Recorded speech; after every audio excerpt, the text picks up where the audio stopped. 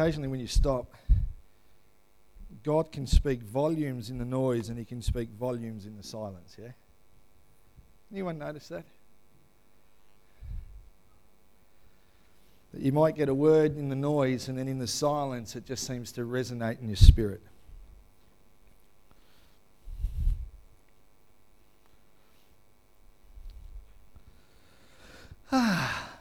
Cool. Everyone's smiling, so they must be cheerful givers. Yeah. Oh, hold on, there's one person not smiling. What's going on? That's why you didn't give. He said, I'm not smiling. Well, that's probably why I didn't give. It was my son, by the way. So, just for those that are here, we've got a great team of people that looking after is not the right word, but that invest into our children in Little Stars and in Shine. And so we want to continue to ask and say we need more volunteers. We always need more volunteers. More parents, more grandparents, more parents of children that are involved, more parents of children that aren't involved, more youth, more young adults. We want more people involved because I guess for me, Mount Clear is a family. We're a community. And what I've learnt because of my Italian heritage is that we do stuff as family and we all chip in. You know, recently my poor almost 83-year-old mum was driving. She doesn't like driving because of traffic and she breaks down on Bell Street, Coburg.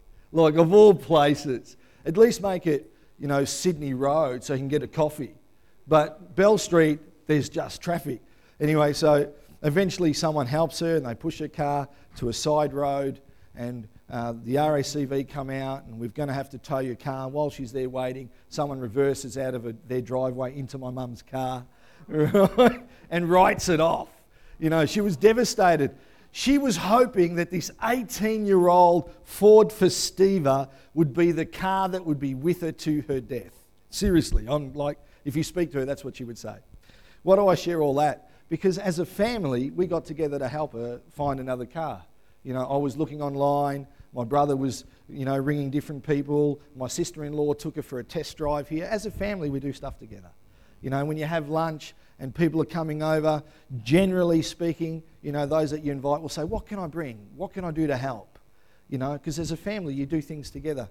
And so as a church family, regardless of the size of the church, it's not about putting on more staff. What it's about is about family doing stuff together. You know, and that starts with kids' church, it starts with serving. And I just share all that to say, hey, you know what? We've been given this awesome gift, our gift of salvation.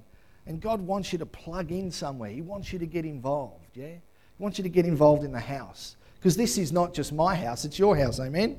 Don't look so depressed. If church is this depressing, you really got to find a church that makes you happy. You know what I'm saying? Like, you should be coming. Like, the stuff with the kids is good fun. You should come to the house of God thinking, man, this is like my first home / second home. I love being here. I love the people that are here. That should be your heart. That should be our heart. So prayerfully consider where you can slot in. If we're talking about our kids' church, we probably only need you to volunteer once a semester. It's not a great deal, and there's a great format already there and a great team of people that'll help and support you. Is that okay? Because many hands make light work, and that's how family works, hey? Amen. What a great Sunday last week. Anyone else agree? Like, it was just a sensational Sunday, and I know I always rehash over the week that was, but I just thought it was brilliant. We just it was a wonderful presence of God. There's always a wonderful presence of God, you know, but there was a sweet, tangible presence. You know, from the moment that we walked in, even before we opened our mouths, before we sang or greeted or preached or did any of that, there was just this lovely presence of God. And, you know, the healing time at the beginning was sensational. You know, Luke came up to get prayer and his feet were healed. He can do this really weird thing with his toes. He can sort of curl them all back. Like, that's not normal, you know, like, it's just not. And he wonders why there's pain when he does that, you know, like, it's because you're not supposed to do that. But it never used to be painful, and it's been painful for some time. And so when he plays indoor soccer, it's a little bit uncomfortable. So he comes forward because we've been sharing how it started with Borkway and Eli, how they prayed for arched feet, and then others, you know, a few weeks ago got healed of that. And so we're praying for that, and his feet get healed. Like, I don't know about you. That's awesome. Man, it doesn't matter what the healing is. Any healing's really exciting because it means God's moving in the supernatural. You know, I guess the thing for the rest of us, or for some of us that haven't experienced the healing and are longing for the healing, is holding on to the fact that, hey, if God can do that, that's my level of faith. That's where my foundation begins. And I know He can do that for me. And so, though I may not be in it right now, I'm going to keep believing, yeah? It was just brilliant. Eli's feet with arches, and Karen's and Stephen's, people who are flat-footed that have now got arches in their feet, and people who can curl their toes with pain can now do it without pain. Like, it's really exciting stuff.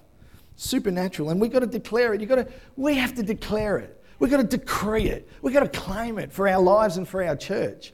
You know, speak it over ourselves over and over and over again. We had a minister's lunch on Thursday. We get together a couple of times a month, but one of them's in an afternoon.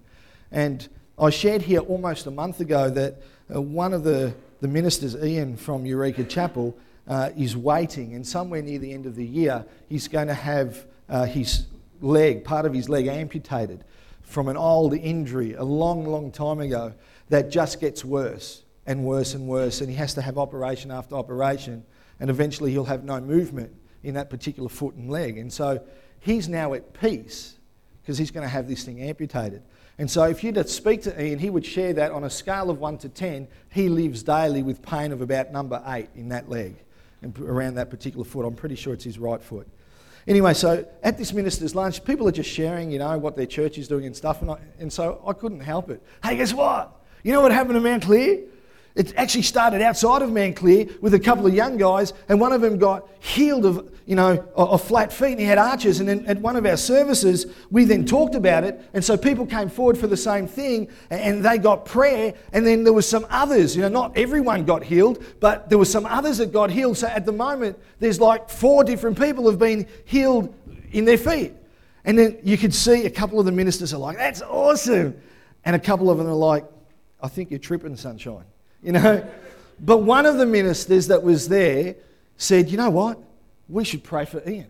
Let's pray for him right now." So we pray for Ian, yeah? We pray for Ian, and then we go about our lunch. As we're about to leave, the person who suggested that we all pray, and I'm talking all of us prayed, and it must have been about 14 of us, we all prayed. This particular minister goes up to Ian and says, how's your leg? And he goes, "It's the most uncanny thing. I walked in," he goes, "I had pain up to 8. And he goes, I can hardly feel it." He goes, "If I had to rate it, it's about a 1 or 2. He goes, "I can hardly feel it." And so together, the 3 of us said, well, let's keep believing and keep praying. The following day, Ian sends, so now it's over 24 hours, about 2 o'clock the following day, he sends an email to all of us ministers, and he just says this. He goes, "After prayer yesterday, I walked in with my leg. This is the pain that I suffer all the time. After the prayer, I noticed it had subsided. By the time I left, I realised that it was almost gone. And here I am, 2 o'clock today, and the pain is still a number 1. I can hardly feel it." He goes, "Just praise be to God." Yeah? Isn't our God good? Yeah, you should give him a clap, because that's just awesome. Because the truth is, God is good all the time. And all the time, God is good, yeah? Amen? Anyway, we should get into a bit of a word, and we'll pray. That's probably a good place to start. Father, thank you. Have your way. Speak life. Speak love. Bring healing, healing, healing, healing in Jesus' name.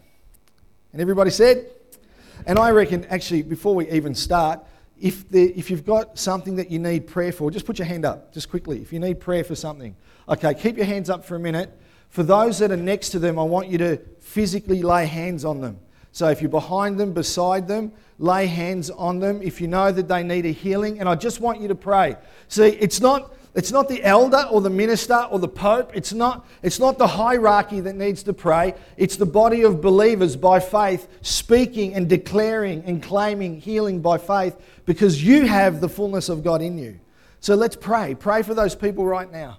Pray for them. Pray that they'll get their healing. Ask them, if you like, if it's easier, what is it that you need healing from?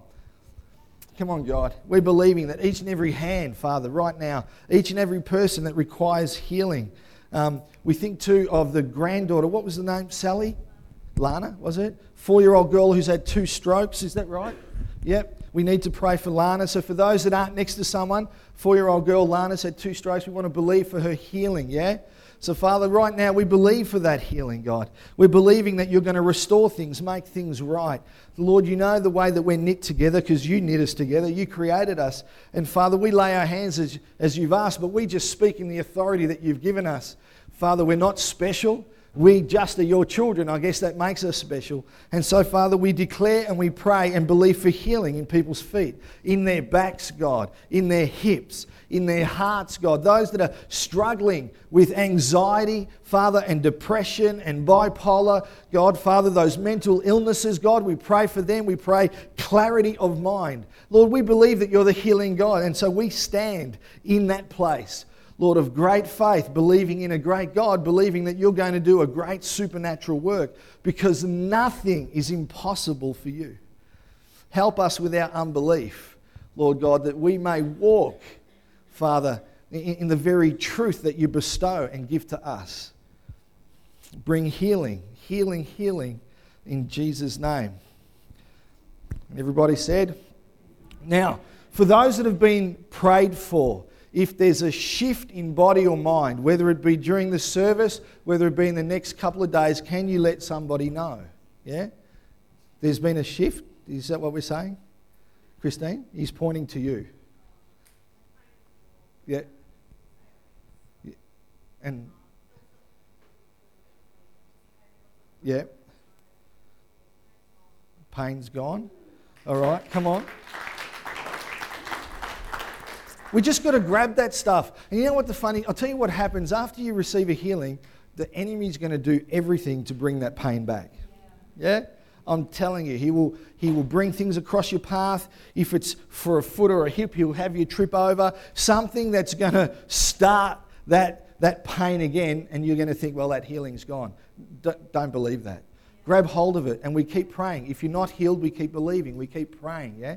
We keep pouring in all that God has for us to see all that he has for us. Now, last week, James shared, and he shared on having resilient faith, and he shared some of the steps or things that helped him have that great faith for those that were here. You know, he was thrown a decent-sized curveball, wasn't he? You know, life's good, his business was good, and he goes on a camp with some guys, and he has a great fall that leaves half his body battered, bruised, broken, head split open, you name it. You know, that's a decent-sized curveball. And he shared the things that helped him in his faith when he was going through that. You know, when you go through those situations that you never expected, that weren't anticipated, that actually, and for some of you, you go through things and those that are closest to you, rather than rallying around you and supporting you, they often ask, you know, why are you going through that? What have you done wrong? You know, are you not walking right with God? I don't know if anyone's ever had that in their life, but, you know, generally, I know in my life that has happened in the past. Obviously, you're not doing something right. You must have some hidden secret somewhere if you're suffering like this right now. I like the fact that he shared that his foundations were built on faith from his childhood and the steps that he took to grow and cultivate that faith. I just thought it was a good message. And if you weren't here, it's just worth hearing. Because it's shaken, that whole experience has shaken James to the core and it's changed him, yeah? Because God uses all things for good, yeah? And so it's changed him. So it's certainly worth getting, or even if you go to our website, you can just stream it or download it, yeah? Rather than having to buy a CD if that's easier for you. You know, and I think everything he said, there was one thing that was underlying all that he mentioned that I want to talk about today. And it's an integral ingredient in having resilient faith. He never mentioned it in his talk, but for me it was there all the way through. You know, for us as a church over the last few years, we've been focused on our true identity, our original design. You know, that it's true that we were sinners, but we've now been saved by grace. And it's really convenient having the cross because once we come to salvation, we step onto this side, and so you're a sinner there, but you're not a sinner here. What you are is a son of God that may still have some habits in your body, but inside you have the Spirit of the living God inside of you, yeah? And so we've been focusing on that, and that we don't have to do anything for that gift. We don't have to do anything at all. It's all done for us. And in fact, it was done for us before we were good. We didn't have to be good to be a son of God. We just did nothing and God did it all. And now, because of that, we have this gift that's offered to us, yeah? So we don't have to strive. You know, so much of Western world and Western church is about striving to be better and to make sure God's happy and to be closer to Him. And it's not about any of that. No more working for our salvation because it's a free gift. And we've been talking about that just for years now. But I want to say today, as much as that is true, see, it's only partially true. It's only partially right. I know that we've been saying, and I've said that it's a free gift and you don't have to do anything at all to step into your sonship. But there is something that you have to do. There is something that we all have to do. And it's a really simple word. It's not so much a simple action, but it's a really simple word. Are you ready? You need to choose. You need to choose. You need to make a choice. Yeah? See, even the gift that Daddy has for us is only received if you and I choose to believe. Yeah? So that means no choice, no gift. Yeah? You don't choose Jesus, you're not living in heaven for eternity. You don't choose to believe, no gift for you. You're staying on this side of the cross. That's the reality of it. So as much as it's for free, there's still something you and I have to do, and you need to choose. And in that case, you need to choose to believe. No choosing Jesus, no eternal life. Because choices, not chances, determine our destiny. And when we look at resilient faith, we've got to understand that our faith can only be resilient if we choose it to be. Yeah? It's not that you need more faith, an injection of faith. It's not that Melanie has more faith than you, or that you have more faith than Ben. The Bible tells us really clearly that God was pleased to place His fullness in His Son. And when we make the choice for Jesus, we have that fullness within us. You have everything already, yeah? You just need to tap into that choice. Always comes down to choice. Choices, not chances, determine your destiny. And if you think about it for a minute, James shared some of the stuff that he chose to do before, after, and even during that stuff that he went through. And I mean, he did go as far as to say if it wasn't for those things, he would never have made it through that 24, 28-month period. And I don't know, for those of you that were here, do you remember what some of those things were? One of those was music, yeah? One of those was prayer. One of those was family. One of those was reading.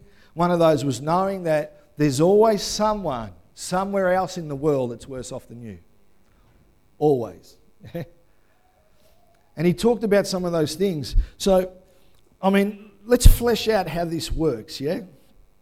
James said that music was vital to him. Christian music was vital to him. It was pumped into him as a young person because of his parents. He played it as an adult. His daughter made sure he got an iPod while he was in hospital, and he still plays it all the time today. You know, he chose to play Christian music, Christian bands, Christian worship all the time. You know, when he was in his car, depending on his age, he would have made the choice to put in a tape. Today you choose to put in a CD or to plug in your iPod. But he chose. And he chose to play stuff that was unashamedly Christian. That's what he chose. And that was one of the things that helped him during his ordeal, yeah, his situation. That means there were times that he may have wanted to listen to AC/DC. Or there were times that he may have wanted to listen to Nana Muscuri, yeah? For those that are old enough. Yeah, come on, we got some of the, yeah, come on, oh, I remember that. You know. But he chose instead to listen to Christian music, to invest in his life with Christian music. He chose, yeah? Wasn't forced upon him. He never said he doesn't like other music. He just chose, yeah? So when others were with him at his home and in his car, and they're going, come on, James, bit of Michael Jackson, you know, Billie Jean and Beat It, you know, whatever it might have been, or maybe for some of his kids' friends, and they're going, come on, Dad, let's put One Direction on, or Justin Bieber. He's like, nah, I'm only listening to Christian music. He chose. He chose to invest in his life that way, yeah? So when he was laying on his back, waiting to be rescued, a time that he doesn't even remember, he starts singing. And Christian music, songs that spoke life into his life, start to come out from his mouth. And he sings a Matt Redman song, 10,000 Reasons. Doesn't even remember. His spirit was in autopilot because of a choice that he made in the past. He had resilient faith because of a choice that he made, yeah? Now, I don't know about you, but if I'm near death, my prayer is that from the inside of me comes a song like that. Comes something that has spoken life into me. You know? And not something that I used to dance to. You know, choices, not chances, determine our destiny. You know, and choices determine if we have resilient faith. Our choices. Our choices. Not your parents, not your grandparents, not your brother, your sister, not the people within the church family. Your choices determine your destiny. You know, he talked about prayer and Bible reading. He chose to read and pray. He chose to read and pray before his accident, during his accident, and after his accident. It was a choice. Who knows that choosing to read and pray is not always easy? Yeah? I know that it's only 3 of us here that struggle with that, and all the rest of you have got such a great plan that you read your Bible, the whole Bible, in about 4 weeks. I know. But some of us actually struggle with making that time consistently. But he chose, it was a choice. So when he was home and he wanted to watch another episode of MASH or another episode of Golden Girls, or, you know, in today's language, he wanted to watch another episode of Suits or The Flash, he was like, no, I'm going to read. I'm going to pray. I'm going to do that instead. So he chose to do that. So when he was home alone and he thought, you know what, the family's out, I'm going to kick back on the couch, I'm going to sleep here and I'm going to snooze. This is the perfect time just to grab some Zeds. He chose to pray, chose to read. So when he was going through his stuff and he was asking God the why question, because when you go through stuff, if we're to be all honest, we all ask the why question. You know, we all ask the why question. When he was going through that, there was an assurance within him that cancelled out that question because of choices that he made. Because choices, not chances, determine our destiny. So his faith was resilient during his time because he made a choice. He mentioned other stuff and, you know, the whole family and friends, and they all come down to choice. And so today we've got to have a look at the fact that a faith that's resilient is because of a choice. Yeah? It's because of a choice. It's not because, you know, the person with resilient faith is better than us or we're lesser than them. It's just because they've made a choice all the time, all the way through, you know. I think it's our responsibility to have resilient faith, don't you think? Seriously. It's our responsibility to have resilient faith because the next generation needs it. Our children's children need it. They need to see within us a faith that is so resilient when life throws its curveball at us. You know, the community out there need to see it. They need to be so wowed by it that they'll be like, man, I can't believe that you still believe after everything that you're going through. How can you still choose God? How can you still choose to follow with all that you've gone through? How? They need to see it. You know, the church generally and at large doesn't need more sons and daughters. It does, but it doesn't. What it needs is more mums and dads. It needs more grandparents. It needs more people that are mature in the faith, that have made choices that are an example to those that are coming after us. Yeah, that's what the church needs, because that's what will strengthen the church. You're too quiet. Even this, do you know when you come to church and you're worshipping and worship's really hard? Now this is going to be a challenge because it's a choice how you receive it, yeah? You know when worship's really hard and you don't want to worship, you don't want to raise your hands, you don't want to open your mouth, you're here because you should be here. You know, it's a choice how you react. It's a choice how you act. You know, when someone's preaching and they're sharing a word and you're yawning or you're sleeping or you're thinking, man, he's talking to me. Why is he talking to me? Why does he keep looking in my eyes? Can't he look somewhere? It's a choice. It's a choice how you receive. It's a choice how you act. Yeah, it's a choice, the example that you are for those that are coming behind you. Yeah, it's a choice. I love this scripture in Joshua 24. We should have some Bible. Joshua 24:15.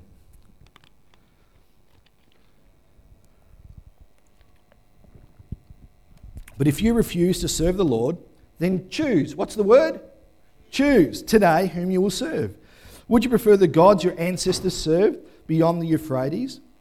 Or will it be the gods of the Amorites in whose land you now live? But as for me and my family, we will serve the Lord. Choice. Choose to follow, choose to serve, choose no matter what life looks like. Choose no matter what you're going through. The NIV actually even says, if serving the Lord looks undesirable, choose. So even when stuff's like, I don't want to do it, you choose. It's your choice. James chose and had resilient faith. And if you and I want resilient faith, then there are times we just have to choose. Because choices, not chances, determine our destiny. So there's some people we need to look at that make some awesome decisions, some choices. And John the Baptist for me is a good place to start, yeah? So Matthew 3. Matthew 3, we're going to look at verse 1 to verse 6. In those days, John the Baptist came, preaching in the wilderness of Judea, and saying, repent, for the kingdom of heaven has come near. This is he who is spoken of through the prophet Isaiah. A voice of one calling in the wilderness, prepare the way for the Lord, make straight paths for him. John's clothes were made of camel's hair, and he had a leather belt around his waist. His food was locusts and wild honey. People went out to him from Jerusalem and all Judea and the whole region of the Jordan, confessing their sins. They were baptized by him in the Jordan River. John the Baptist found himself in the wilderness, is what the scripture says, doesn't it? It says he was in the wilderness. The word wilderness, both those words that are in that passage, is the Greek word eremo. Yeah? Just so you get some Greek in there as well. Now, eremo means deserted, it means desert, it means desolate, it means waste, it means abandoned, it means barren. And it can describe a place or it can describe a person. Yeah? So here John finds himself in the wilderness. He's got a long beard, probably as long as Steve's for those that are part of Mount Clear home before he shaved it. A long beard. And his food is locusts and honey. Now, I don't know about you, but all I imagine, locusts and honey, there's probably locusts stuck in his beard, still buzzing, because they're stuck there because of all the honey. That's how I picture John the Baptist. Yeah, so if you see him blue, tanned eyes, long hair, perfect, you know, it's not the John the Baptist I see. I see long hair, locusts are stuck in it, they're still buzzing because they're just stuck in the honey. Because that's all he's been eating. Could you just imagine that? And in the wilderness, that means there were times that he felt deserted. Yeah? At times that he felt abandoned and alone. There were times that for him, he would have felt like he was in a desert, in a dry, dusty, dead place. And I reckon at times he would have felt like, you know, not just being in a barren place, but he would have felt barren, like nothing good is coming from my life out here. And if you're in the wilderness, there's some stuff that you go through. You know, it's not all locusts and honey. Now,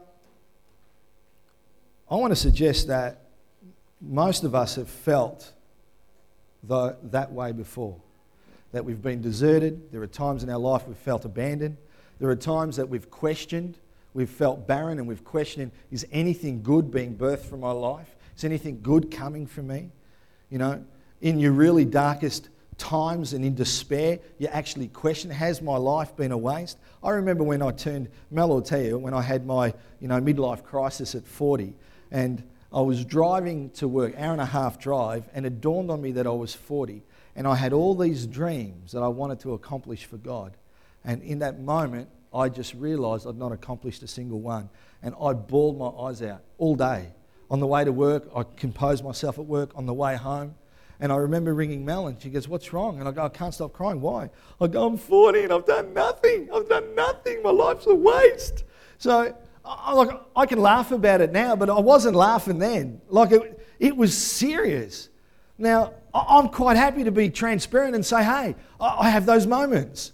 And I'm going to go as far as to say that I reckon we all have those moments somewhere, even when we don't speak them. Yeah? Even when we've never shared them. In the closets of life, we've had moments like that. But Papa wants us to live life with each other. And he doesn't want us to walk shoulder and shoulder together where, I'm mates with Ben, he's mates with me. As long as I'm happy with him, he's happy with me. As long as he's playing soccer and kicking some goals, we can keep being mates. That's shoulder to shoulder where we do stuff for one another. It's almost contractual. But that's not what God wants. God wants us to be heart to heart. And that means when we're together, man, we spill our guts.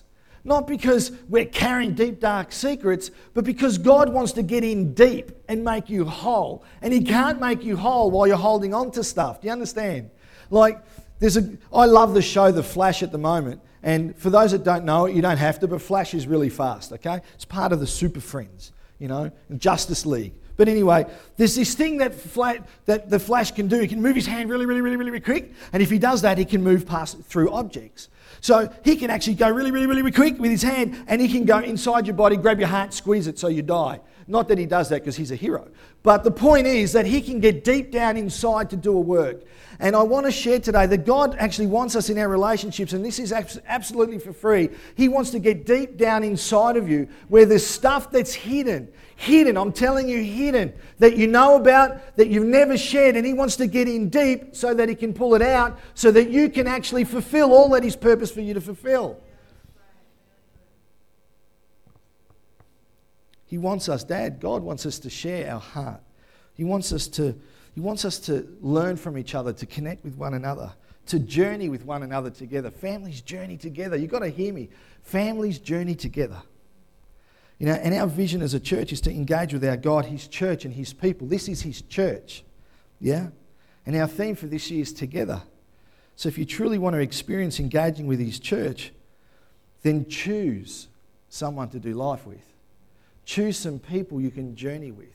Choose people that you can actually drop all the masks, all the facades, and that you can say, hey, you know what? This is the day that I've had. I'm still struggling with this. I'm sharing it with you. Can you pray for that? I'm over it. Yeah? Just, you do that. You create a bond with somebody, and they will journey with you for the rest of your life. It won't matter whether you're living in the same town or the same country. They will be your friends forever. But I'll tell you what happens when we have superficial relationships. People move from place to place, city to city, and you get a phone call once a year. You may not get a phone call at all after that because it was just surface stuff. But the deep stuff never happened. The real connection never happened. And God wants us to have that sort of relationship with him and with each other. But anyway, that's for free. So, the word wilderness, that same Greek word, also means solitary place that also provides needed quiet. Solitary place that also provides needed quiet. I love it because we had this unplanned quiet time today, yeah? So here's John in the wilderness, and life is screaming at him to give up. He feels deserted, abandoned. He's in a desert place. His life, he feels like it's just, he's in a barren place. His life feels barren. He feels like it's a waste.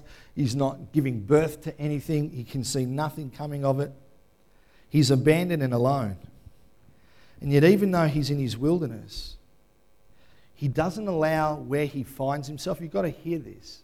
He doesn't allow where he finds himself to stop him doing what he knows he's been called to do.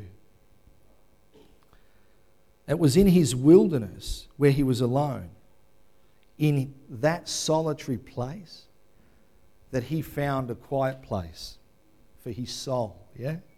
That's why Psalm 46:10 says, "Be still and know that I am God. I will be exalted among the nations. I'll be exalted in the earth."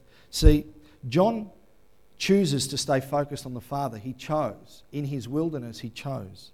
He chose to listen in the silence and the noise, yeah? Because people were coming to him, but he was still in a wilderness. Do you know, people can come to you and you can speak life into people, but deep down inside, you're still in a wilderness yourself. You ever been there? You know, they walk away and you go, man, I can't believe that they've accepted everything I've said, you know, that they're in a better place, but man, I'm going to go home, I'm going to hit that pillow, I'm going to close my eyes and hope tomorrow's better. Ever been there? You know, he chose. And John finds a quiet place in his solitary place. He finds a place of peace in the middle of his wilderness, in the middle of his barrenness, in the middle of feeling abandoned and alone and deserted. He finds a place to connect with Daddy, even though he doesn't feel like it, and even though everything is stacked against him. Man, if I had to have locusts stuck in my beard with honey so I could be like John, man, I'd want to be like him. Seriously, even with locusts doing that. In his wilderness, he chooses to keep investing. He chooses to keep believing. He chooses, and in his wilderness, his faith is resilient. You know, you and I, we can choose to find a quiet place in our solitary place, in our wilderness. And look what happens. Matthew 3:13-17 says, Then Jesus came from Galilee to the Jordan to be baptized by John. And I'm just going to jump to verse 16. As soon as Jesus was baptized, he went up out of the water. At that moment, heaven was opened and the Spirit of God descended like a dove and lighting on him. And a voice from heaven said, This is my Son whom I love. With him I'm well pleased. Because John chose and had faith that was resilient, because he had resilient faith despite where he found himself, because he chose to believe and to invest, he chose to keep preaching, those choices lead him to a place where he baptizes the Son of God. Man, imagine if he didn't make that choice. Imagine if he chose the other side.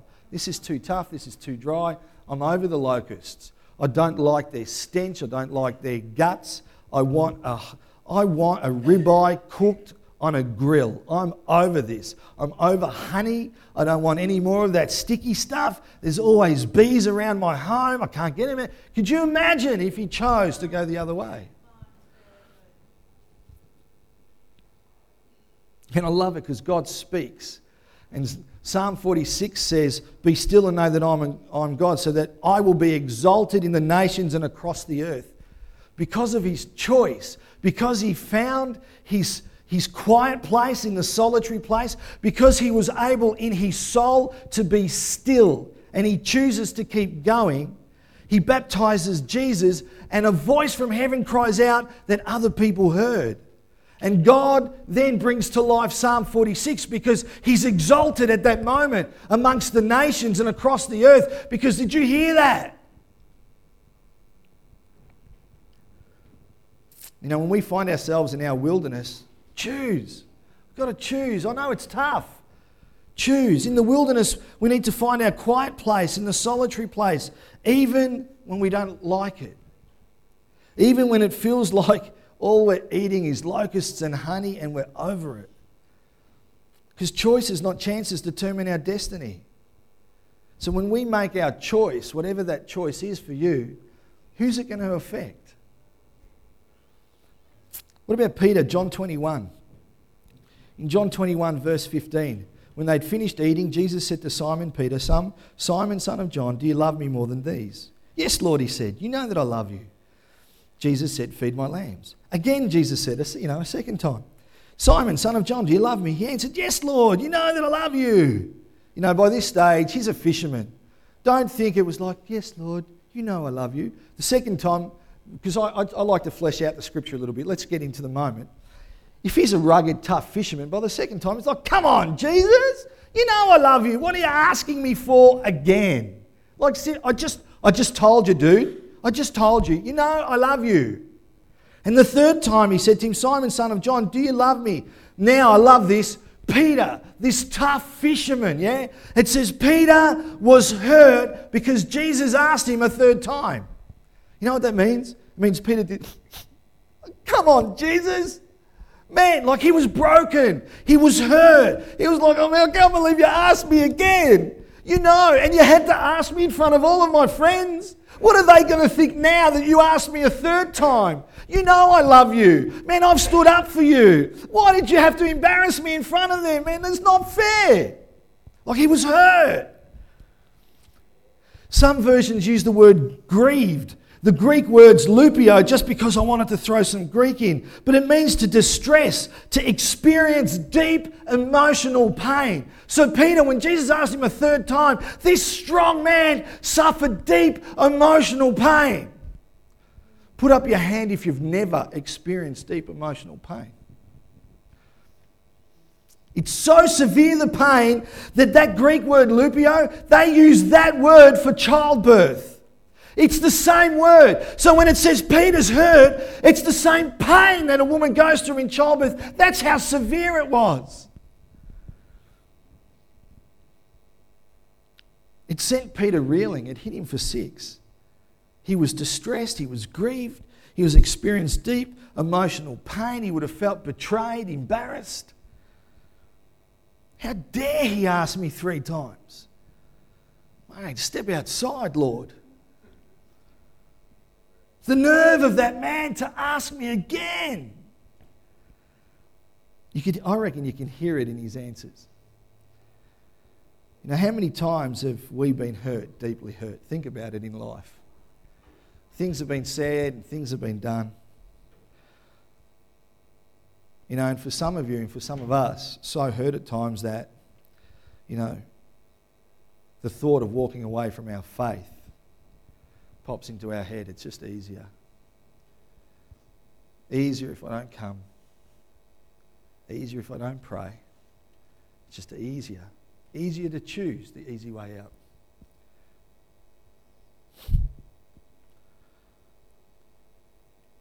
So hurt and so disillusioned that we can just give it all up. Yeah? You know, there are times that we've felt and experienced such emotional pain that we never thought that we could continue living life. And actually, the thought of leaving life brings comfort. But hey, it's probably just me I'm preaching to. Peter's faith didn't waver. That's what I love about the scripture. It shows us the lowest of lows, and then it shows us how with the Lord, how we walk through those things, you know. Peter's faith didn't waver. He seemed to only see it as a minor setback, a small hiccup, because he chose to keep believing. He chose to keep following. He chose to keep defending. He chose not to be offended. He chose not to give up. He chose not to walk away. He chose not to be robbed of his relationship with Jesus. He chose, and his faith was resilient even in his pain. And because of his choices and this faith that's so resilient in him, we know that in Acts 2, after the day of Pentecost, Peter, of all people, the one who was so deeply hurt, gets up and preaches a message where 3,000 people come to the Lord just like that. You know why? Because of a choice. Because of a choice in his pain. And just maybe to have resilient faith, we need to make some choices. Peter made, you know, the same choices Peter made when he was hurt.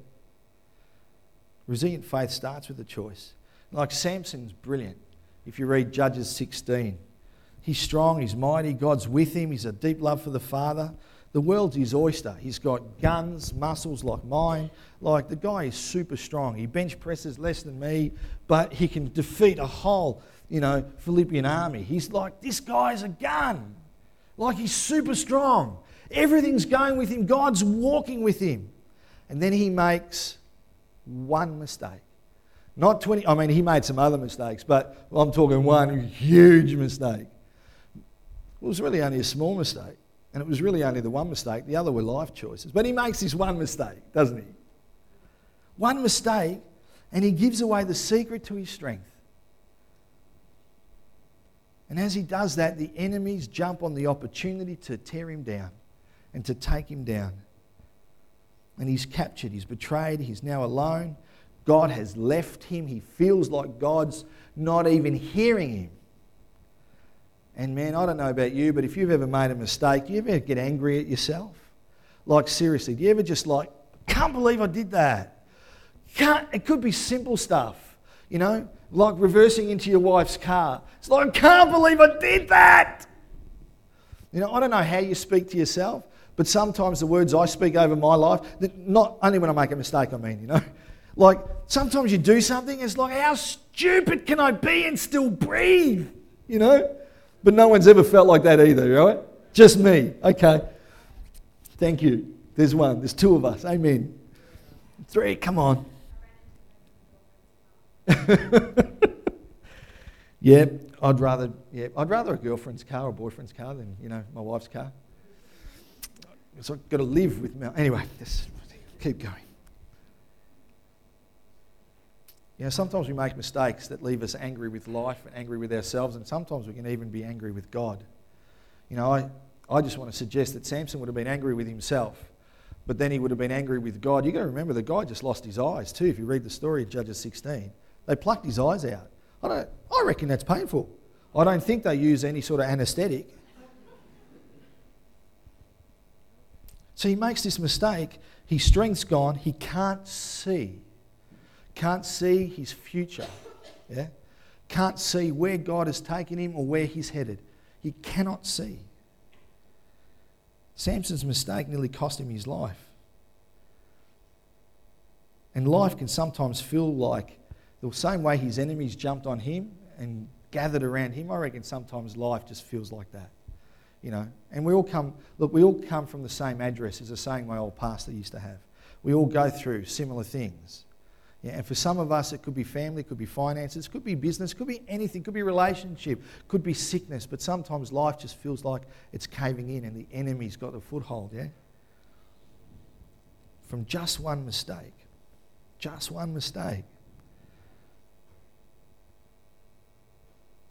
Ever cried out to God and feel like he didn't answer? Still waiting on those Tats Lotto numbers. Ever wondered to yourself, seriously, just for yourself, ever wondered to yourself, God, are you even there? Like, you've got faith, you believe, but you just have this moment. You say, man, I really stuffed that. God, are you even there? I can't believe what I'm going through. I used to hear you so clearly, God. God, are you even there? Like Samson would have been asking those questions. But for Samson, the victories in his life were far more in number than the defeats that he suffered, And sometimes when we're going through stuff, we've got to look back at all the good things God has done. All right, we might be in a wilderness right now, but look at what has come before. Because there's where our faith gets a bit of a pick-me-up. And though it felt like God had left him, Samson still knew that Father was still with him. See, Samson chooses to keep fighting. Even though he lost his eyes and his sight, he still knew where he was headed and what he had to do. He chose to fight for his faith. He chose to fight to finish the purpose that Papa had for him. He chose to keep believing. In Judges 16, verse 28 to 30, it reads, Then Samson prayed to the Lord, Sovereign Lord, remember me again, O God. Please strengthen me just one more time. With one blow, let me pay back the Philistines for the loss of my two eyes. Then Samson put his hands on the two center pillars that held up the temple, pushing against them with both hands. He prayed, let me die with the Philistines. And the temple crashed down on the Philistine rulers and all the people.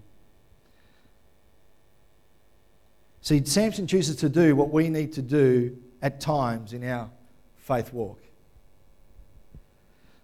When it feels like all the wheels have fallen off, when it's like we've lost our eyes and we can't see what's ahead of us or which way to go, when we feel like we've been betrayed and it feels like that the only voices we hear are the voices around us that are mocking and scoffing us, because that's all Samson could hear, we need to do what Samson did. And Samson chose to push. He asked to be placed between the pillars, and he spoke to Father God, believing that he would be with him, and he pushed. And so many of us have stopped pushing in areas of our life, and we've lived with a defeat. Yeah? And we've lived with the circumstance. But you know what? To have resilient faith, the faith that James talked about, that he got, that helped him through his time, and his faith is in a different place now to what it was. Sometimes we've got to push through. I don't feel like reading, I need to push.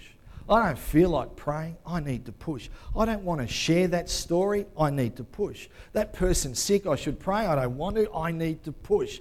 Man, I don't feel like church today, I want to stay in bed, I need to push. I'm tired of that person at work. I'm gonna smack them down one day, I don't want to love them anymore. You need to push. We need to keep pushing the way God would want us to push. The same way that Jesus pushed, yeah? Father, not my will. Not my will. Do I have to go to the cross, Jesus? Really? God, do I have to go to the cross? I was talking about this with Ross yesterday. We were having a little moment where we laughed. Come on, God, do I have to? Jesus would have said to the Father, do I have to?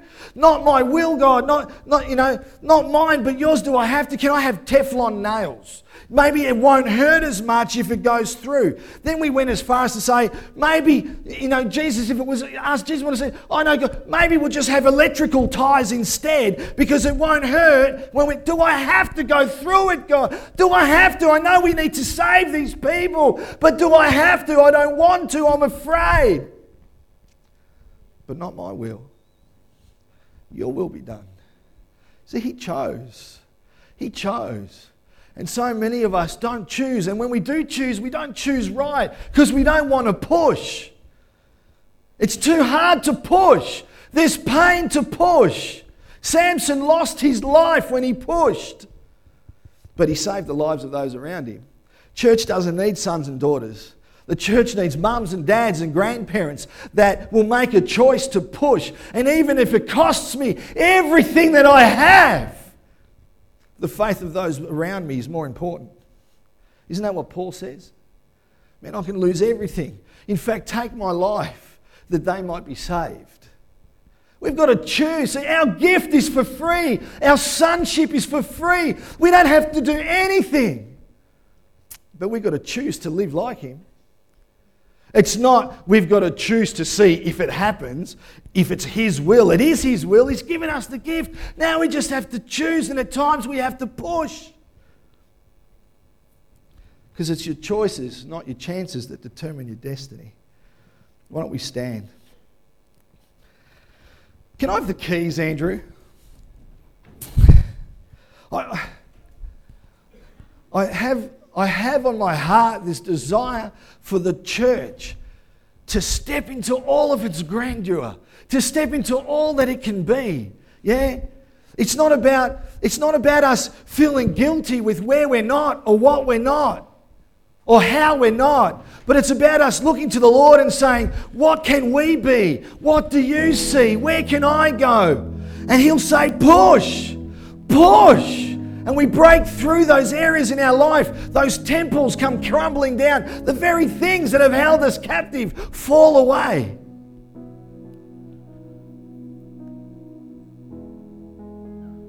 In Genesis 1, it reads that the earth was formless and empty, darkness covered the deep waters, and the Spirit of God hovered over the surface of the waters. And in verse 3 it says, then God said, let there be light.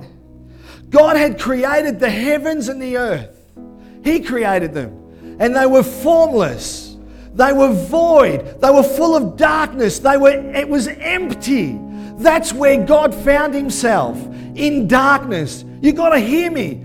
God created something, heavens and the earth, and it was void and dark and empty. That's what he created. So he's standing in that darkness. And then verse 3 says, he doesn't speak what he sees. He speaks what he knows. He doesn't speak the darkness that he's in, but he speaks the light that's to come. Church, we've got to stop speaking where we find ourselves. We're sons and daughters of the living God, heirs and co-heirs with him, ambassadors of heaven, where eternity is in our hearts. And when we speak, we change atmospheres. We don't speak where we find ourselves. We don't speak the sickness. Yes, we're in it. And yes, we feel it. And yes, it's tough. And it's void and it's empty. But when we speak light. And when we're in it, we speak life. I may not be healed at the moment, but I'm going to speak healing. I may feel like I'm imprisoned in this darkness, but I'm speaking freedom. Because it's a choice. Choices, not chances, determine our destiny. Choices determine the Christian that you'll be.